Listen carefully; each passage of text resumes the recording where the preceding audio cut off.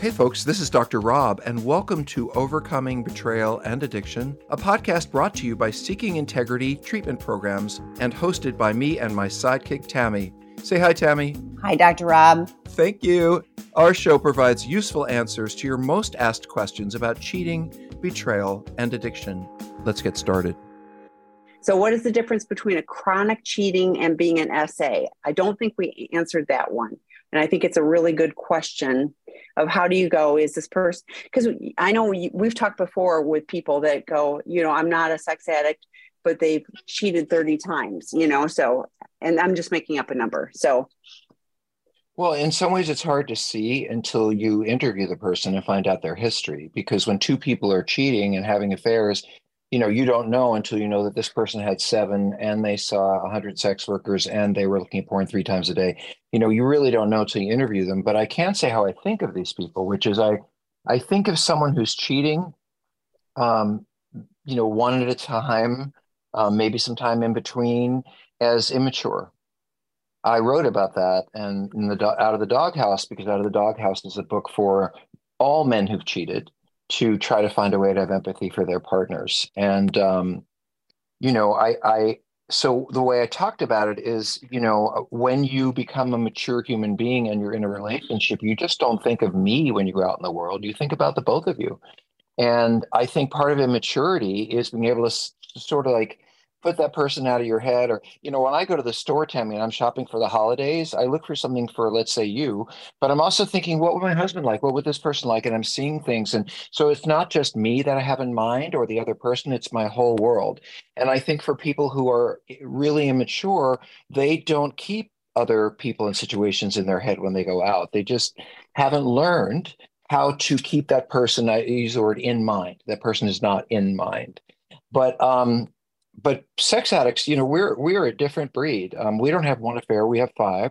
And then usually we're having one affair while we're getting into the next affair, while we're also hitting on the person at work. And, it rarely, in my experience, and Tammy, please correct me, is just one affair with one person that I've been having for years, or 2 or 3 affairs I had over whatever period of time. Or people are having multiple affairs in multiple situations. They're having sex with coworkers. They're having affairs with completely inappropriate people. Not that anyone is appropriate, but a client, a coworker, Me Too situations, the next door neighbor, having sex with someone in their house, in the bed where they're married. I mean, our folks go to extraordinary lengths to get what they want, not just because they want someone and they want to hide it from their spouse, but because their whole life is surrounded by this kind of behavior. And there's a history. Almost all the men that we work with, they had, as I say to many of you spouses, they had this problem before they ever met you. And it's so typical. Tammy knows I do these 2-hour consultations, and I sit with folks for 2 hours and help them try to sort through their life and determine their next steps. And, I so often hear this come up, which is, I only had an affair, or it wasn't that big a deal, or it wasn't that frequent, or, and there is absolutely a difference between the person who has done 1 or 2 things and the person who's done it repetitively. And I think, so anyway, there's much, much more I could say. But Tammy, you want to throw some stuff out there and I'll come in behind you? I was thinking when you were talking that it's easy, like even with the example you gave, or the one I gave before of X amount of affairs, it's easy for a sex addict in particular to compartmentalize and go, oh, I'm not that bad because I didn't, or, oh, I didn't have sex in my house. I only did it in Vegas, or what, so when you're looking for justification for your behavior that has been incredibly hurtful to someone you care about, or is problematic in your workplace, like you mentioned, having sex with a client or coworker or something in a hashtag Me Too, I just saw on the news that Harvey Weinstein got another court, although he's in prison, he's going to more jail. And I was like, that's the reality, and people are able to compartmentalize and go, oh, those bad things won't happen to me. Mine was whatever. And so I think it's really important, at some point, if it's just cheating, stop. If you can't stop, get help. And that's, I think, what is really meaningful about the work that our team is doing. I think you mentioned the expert consultations, and I think having clarity, it's validating for partners. I hear that consistently, that partners, feel heard. and are validated because if they've been gaslit, if they've been told, oh, it's just not that big of a deal, or I only did it once, Or it's your fault. Oh, that true. Yeah. To have the ability to help identify what the real truth is, on some level, and for there to be hope. I mean, I hear often from the couples, it's often couples, it can be individuals, but from the couples, that they have hope that, one partner can get the help that they need and the other partner can get the support that they need, and that there is a path forward. Not always, some of them it's, I absolutely am digging my heels in. But to me, this is, if it's chronic cheating, I mean, it feels like splitting hairs. If it's chronic cheating, one label or another, it still is problematic for the relationship. It is still hurtful. There's still a betrayed partner. All of those things are devastating to your primary connection that you had intended when you connected with that other person. I want to add to that. It's in our world, it's not at all unusual for a guy to say, well, I met my current spouse by having an affair. Well, what ended your last relationship? I was having an affair. And recently, what ended your first marriage? They're now on their third. I was having an affair. And so when you see those repetitive patterns, even if they're not acting out with tons of people, it's like, why do you need to always constantly? And by the way, men are lily pad jumpers. Even the healthiest among us want to leave this relationship and jump onto the next one. I do understand that's kind of how we're built. But this is a repetitive pattern over and over. And it's not unusual for me to say to the person who's been having sex, they'll say, oh, this affair partner, they're really the one. They're really the one I need to be with. I just finally figured out I married the wrong person, whatever. And of course, I say to them, this is an addict. Have you flirted with anyone else while you're in this affair? Well, yeah, I have. Have you had sex with anyone else? Well, a couple of people. Have you paid for sex? Well, yeah, but I still love this person, and this is really the person.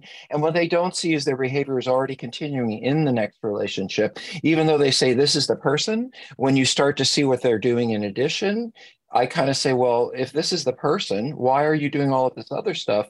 So I do think that in a very simple way that non-addicts are much more relational. They're actually deeply connected, even if they're in an affair. And our folks feel connected, but it's much more of an intensity, sneaky, hiding. They get a lot out of the intensity of all of that. Rather than if you're having an affair, you don't feel good about that. You want to hide it. You don't want people to, all that. Anyway, it is not splitting hairs when we're going through it in detail.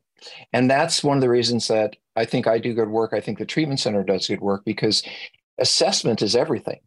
I have to assess. I was just talking we're going to have a new psychiatrist coming on. I'm really excited about lots and lots of experience like the guy. And, we talk about how many folks come in also for co-occurring.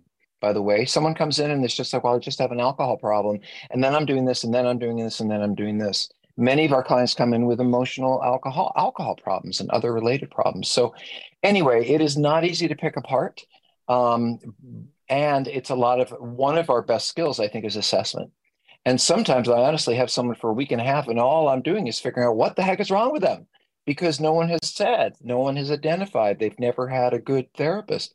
Tammy and I've had so many people come in there incredibly depressed. They haven't been functioning well.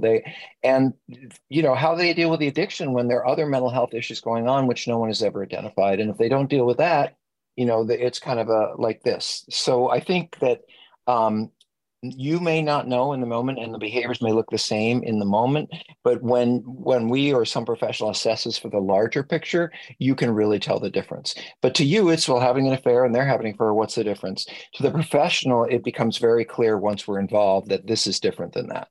And that's what you need us for, because you may not know, but we can help you find out. But you've talked before about, and we don't have to pick this all apart, but someone who's having an affair with friends or colleagues or whatever, that is very different than somebody who's, doing it in a more distant way or bringing it into the home. So understanding that, and even, I've talked with you and Dr. David too about, the type of if you're using substances, what substance is being utilized is very telling, to a trained professional. If they're using, food or gaming or gambling in conjunction with a sexual, all of those things, it represents something on, about that client, it isn't just, it isn't just put a client in the same program and do the exact same thing with every single person, and it's all going to be fine. So I agree with you that having a professional team that can really understand and unpack things. We've had guys that have been to lots of other places, and those things were not identified and addressed. And unfortunately for them and for their betrayed partner, that, it was unsuccessful. But, when they come to us, we can help them in a different way. So. And I will say something about that. I was just talking to this new psychiatrist who I really like about this, which is, people come in and it's amazing what comes out during the course of treatment. You have no idea how much more there is.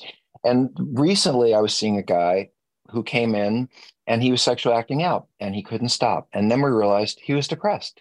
And then we realized he was drinking. And so he'd get depressed, he'd drink, and he'd go out to have sex with strangers. We couldn't just deal with the mental health issue. We couldn't just deal with the addiction issue. We couldn't just deal with the substance issue.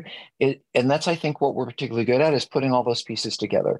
And what I was saying is that we have people coming back from fancy treatment centers, and I read their report, comes back to me as a therapist, and it says stuff like, well, they're a workaholic and they're love addicted and they have a sex. And it's like, but are they depressed? Are they anxious? Do they have Asperger's? Because if you don't identify all that stuff, they will go round and round in circles hating themselves because they can't get where they need to.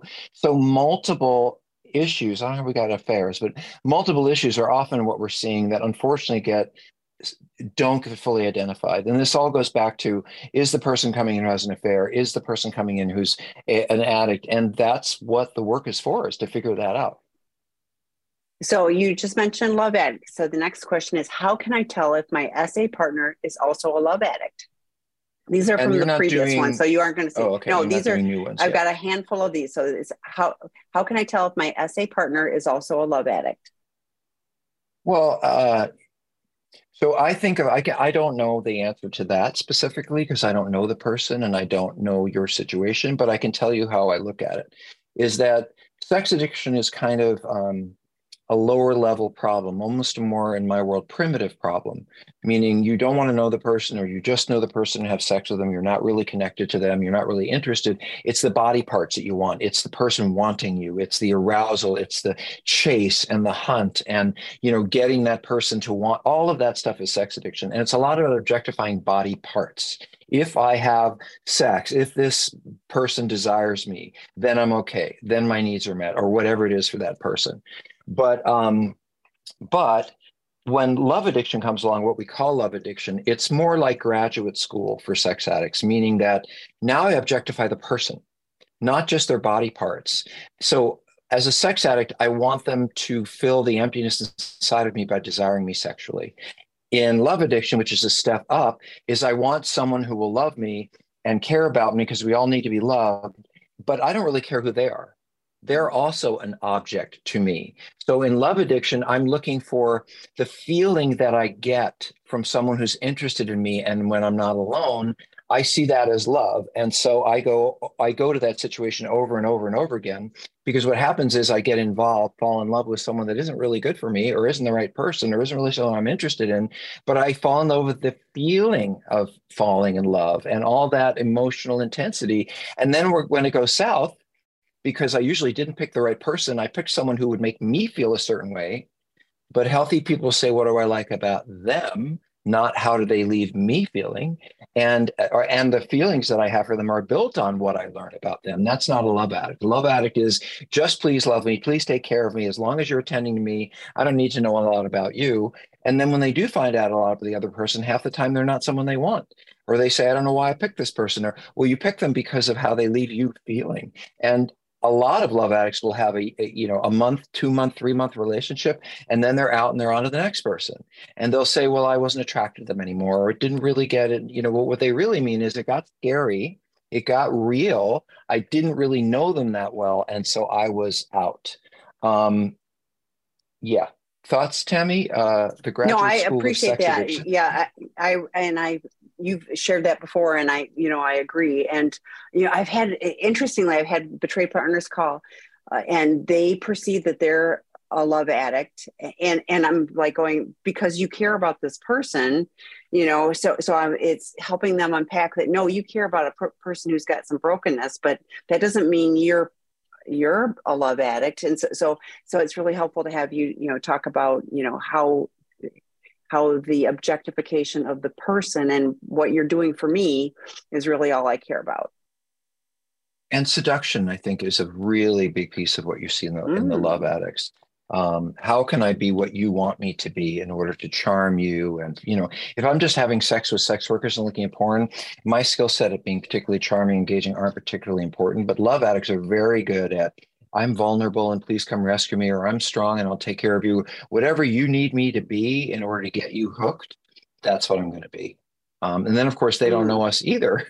So anyway, we got lots of questions coming up. Tammy, what's next? Well, we've got two more, I think, from before. So this one is, as a betrayed partner, I struggle with waiting for the next shoe to drop. I feel he is finally understanding what it takes to begin a healthy recovery, and he is doing the work. How do I begin to open up and be welcoming to his recovery journey? I want to be able to receive what he has to say without the resentment. I love my SA husband, but I have detached so much. I feel like I'm speaking. I feel fake in speaking with him. I don't feel genuine. I'm so scared to get hurt again. This is a very common situation for betrayed partners. Do you want to start a challenge? Start responding before I do? That would be helpful. So one of the things I think is, in your integrity, why do you feel like you have to show up any other way than who you are? He has hurt you. He has a long ways to go. You said SA husband. So he has a long ways to go to show you that he's trustworthy. Just because he starts to look like he's doing the things right, which is great. It really is about action and not lip service. But that's a journey. And, it's fair for you to be, 12, 18 months behind his journey. So if he's finally now starting to, show up differently, great, and let him continue to build on that trust. I would encourage you, as a betrayed partner, on the Seeking Integrity site in January, we have a betrayed partner work group starting again, and it's about healthy boundaries, communication. I mean, it really is those foundational pieces of, how do you deal with that? Dr. Crystal Hollenbeck did a webinar, and she'd done a podcast with you, Dr. Rob, about anger, for betrayed partners. And that's posted on the sexandrelationshiphealing.com site. It was really a good one, but it talks about, she talked about that. So it's fair for you to have anger, and, this person has hurt you for a longer period of time. And then all of a sudden now he's starting to do things right. Well, that isn't yay. That's like, okay, I am going to hold on. I'm going to wait and see. He can get support from his group. Oh, I was thinking, if he hasn't already done it, the Sex Addiction 101 work group would be a fantastic start. If he's already done that one, then Out of the Doghouse. Dr. Rob mentioned that book, but there's a work group too on that. Those are 6-week psychoeducation courses. They are not treatment. They are not therapy.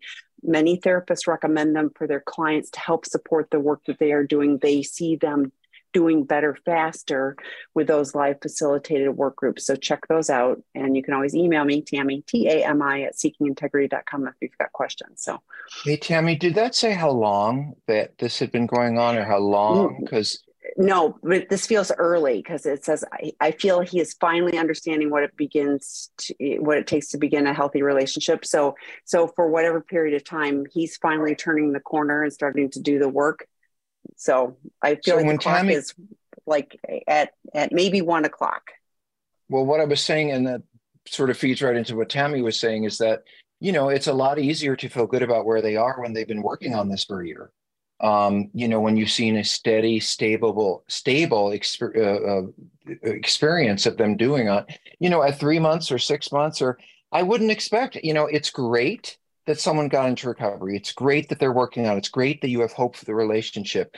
But your anger, your disappointment, your hurt, that can go on for a long time. And that depends on whether he's doing the work. If you don't see him at meetings, if you don't see him getting a sponsor, if you don't see him in therapy, if you don't see him really actively working on it. And by the way, spouses, when you nag us to go to this and go to that, you can expect we're not doing well. because our recovery, if we're really in it, I say, I'm going off to my meeting, have a good night, or here on Thursday, I'm going to do this. You should never have to say, aren't you going to those meetings anymore? Or whatever. That's my job. And if you find yourself nagging your spouse, and I don't mean nagging in a negative way, I mean questioning, what are you doing? And are you doing this and are you doing that? And you're running their recovery, that's a problem. And I think that's also part of what would make me uncomfortable is, I appreciate hearing what you're doing, but I don't want to direct it and I don't want to be worried about it and I don't want to ask you about it. But as Tammy said, it can take a year or longer for a spouse to feel that they can begin to trust again. And of course, us addicts were like, well, it's been 90 days and I'm doing all the stuff I should be doing. So why haven't you forgiven me? Or I've been going to meetings for 90 days and I've been in therapy and aren't I great? Don't you want to just cheer for me? And it's like, no, you ruined my life and I hate you. And I'm not going to cheer for you for all this hard work, but your therapist can cheer for you. The guys in the other meetings can cheer for you. It's just that I'm the one you hurt. And my job is to lick my wounds and come to peace with it, not to make you feel good for the things you should have been doing in the first place. So forgive yourself. And here's one more thing for your spouses. Don't ever feel that us acting out is a result of your anger, your disappointment, your fear. I've had so many spouses say, well, I'm afraid to get too angry because maybe they'll go act out again. Or what if I completely cut them off from sex? Aren't they going to need it and go to other people? And as I said a million times, when someone's upset or they're not getting sex or they're having an unhappy marriage, there's a whole lot of things they can do other than go have sex with strangers and affairs. If I am fighting in my relationship and I'm not doing well, I can see a therapist. I can find a golf game with friends to spend more time and feel better about myself. I can get a divorce. But to sit around and say, well, if my spouse wasn't this and if they weren't that and they were just this and if they were just cheering for me more, then I wouldn't do these things is much easier for us because it's easier for us to point at something outside of ourselves and say, that's why I'm this way. It's work. It's my spouse. It's travel, whatever it is. And of course, it's always a choice. No matter how miserable my life might be, it is always my choice to go drink, to go use, and to go sex or gamble or whatever it is, because there are so many other choices that anyone could make. When I justify it by saying it's your fault, that means I'm not really taking any responsibility for what's really going on. So I want to go back to what you talked about with nagging. I hear, no, it's when a partner does not feel safe because the actions are not transparent of like, yeah, this person is on the recovery journey. I see them taking the actions that they need. I start to see the changes. I hear regularly, because I talk to lots of people, I don't have any desire to do that anymore. And I'm like, huge red flag. You may not have a desire right now, but you will, or you'll switch to something else because this doesn't magically go away. This is a chronic condition. This is lifelong, and having a plan for what we're going to do when we are triggered. You may feel like you're in the doghouse right now and okay, I'm going to be really good and I'm not going to do that right now. And the whole desire has been removed, but something will happen. That's called life. And so when an addict says that, when a partner is like, oh, he's really doing good. And I think that's all behind him. Huge red flag. I'm like, that's when I would be, waiting for the other shoe to drop, because that is an unrealistic expectation for any of us to magically be, oh, the desire is gone. And therefore, well, enough said. Okay. We have one more question. I want to actually say something about Go ahead. that, because I just was working with a gentleman who said, I really don't have any desire to do any of that anymore. It's just completely gone. And how long have you been feeling that? Well, ever since I got caught. And yeah, as soon as you're in trouble, whether you have a DUI, you're not going to want to drink for a while, whether you gamble your kid's college fund and get caught, you're not going to. Crises and consequences do leave us not wanting to do whatever it is for a period of time because we're scared and we're worried and we're upset. And the last thing we want to do is get anywhere near that thing that got us in trouble. However, it will be back. And that's what I say to the men I work with is when those feelings have gone away, that's when you need to do all the hard work because they will be back. And as we say, I've heard this so many times, while I'm working on my recovery, the addict inside of me is doing push-ups in the corner, meaning that part of me is just ready to come back, and it will come back. And you better be prepared for what you need to do when it does. Yeah. So, Well, or another form of escape. Like I was talking to somebody recently who said, "Well, I haven't acted out with people, but like it's chronic porn and masturbation, so it's highly problematic. The partner is devastated, and so yes, it's not the same, but you're still, it could be chemicals, it could be gaming, it could be whatever you're using in an unhealthy way to escape and numb out. The problem for addicts is we don't have the skills to do life on life's terms. And so we find maladaptive coping mechanisms. And if we aren't using this one, we're going to find something else that numbs us out, helps us escape so that we don't have to deal with reality. So, okay, one more. Hi, I'm a PA husband and my betrayed spouse has been consistent the whole time that my betrayal is too much and she is done. I'm still holding on to hope that we can work it out. How do I stay motivated in my recovery when my spouse is adamant that they are done? And at what point is it unhealthy for my recovery and my betrayed spouse's recovery from trauma for me to continue to hold on to the relationship? Am I re-traumatizing my spouse by trying to hold on and work it out? So it feels like a couple questions. The first one is, how do I stay motivated in my recovery when my spouse is adamant that they're done? Okay, let's answer that one. Yes. So if your motivation for your recovery is what someone else does or doesn't do, it's not going to help over time. We use the term higher power, which means something or someone greater than myself that gives me hope and is a place I can turn for healing, whatever that means for you. But something that your higher power cannot be is your wife or your husband. We have, at Seeking Integrity, every guy comes in and he's, why are you here? Well, my wife this, well, my husband that, they're there because they're in trouble. But what was I going to say about that? What else, Tammy? What do you want to add to that?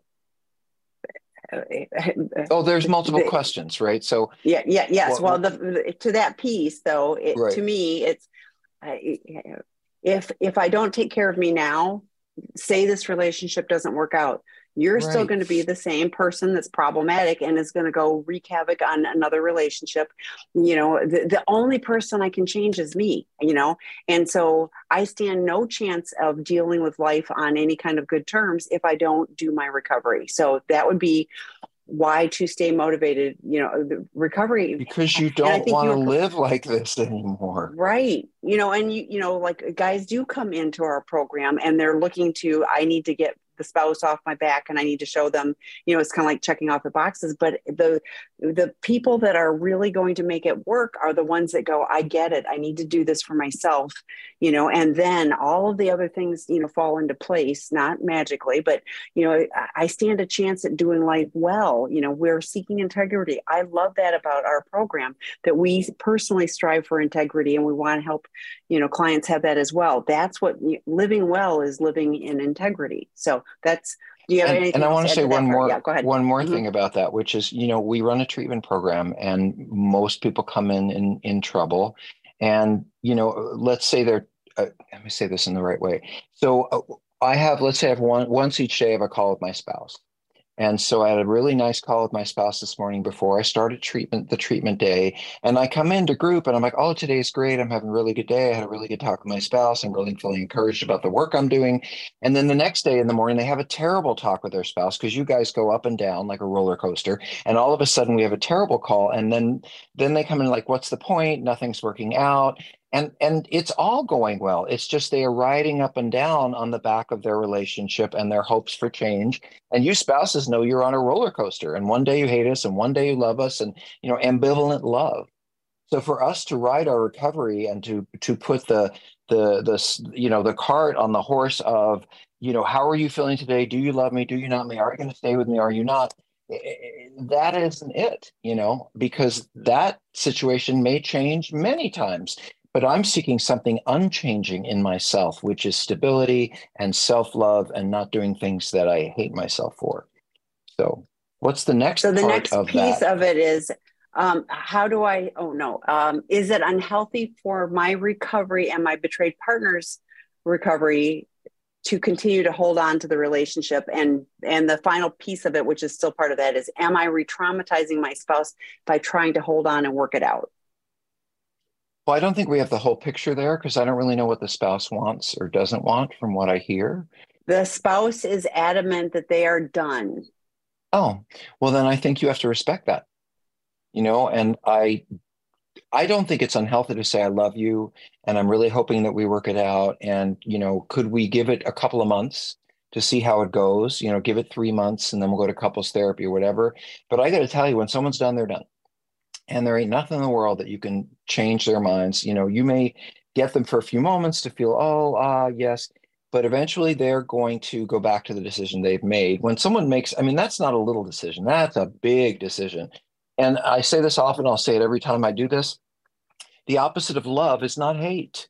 When your spouse comes in and like, I can't stand you and you've ruined my life and I don't know if I want to live with you. And that's actually passion. They're still in there with it. They're still hanging in there. It may not be love, it may be hate, but they're both passionate, intense feelings directed toward you. But the opposite of love is indifference. When I have a spouse say, well, I'm not really sure I want it to go forward. And, I'm kind of done. It's been too difficult. And I realize that they're not in anymore, that they're sitting back from there and they're saying, I've seen the anger, I've seen the love, and, I'm kind of done with both.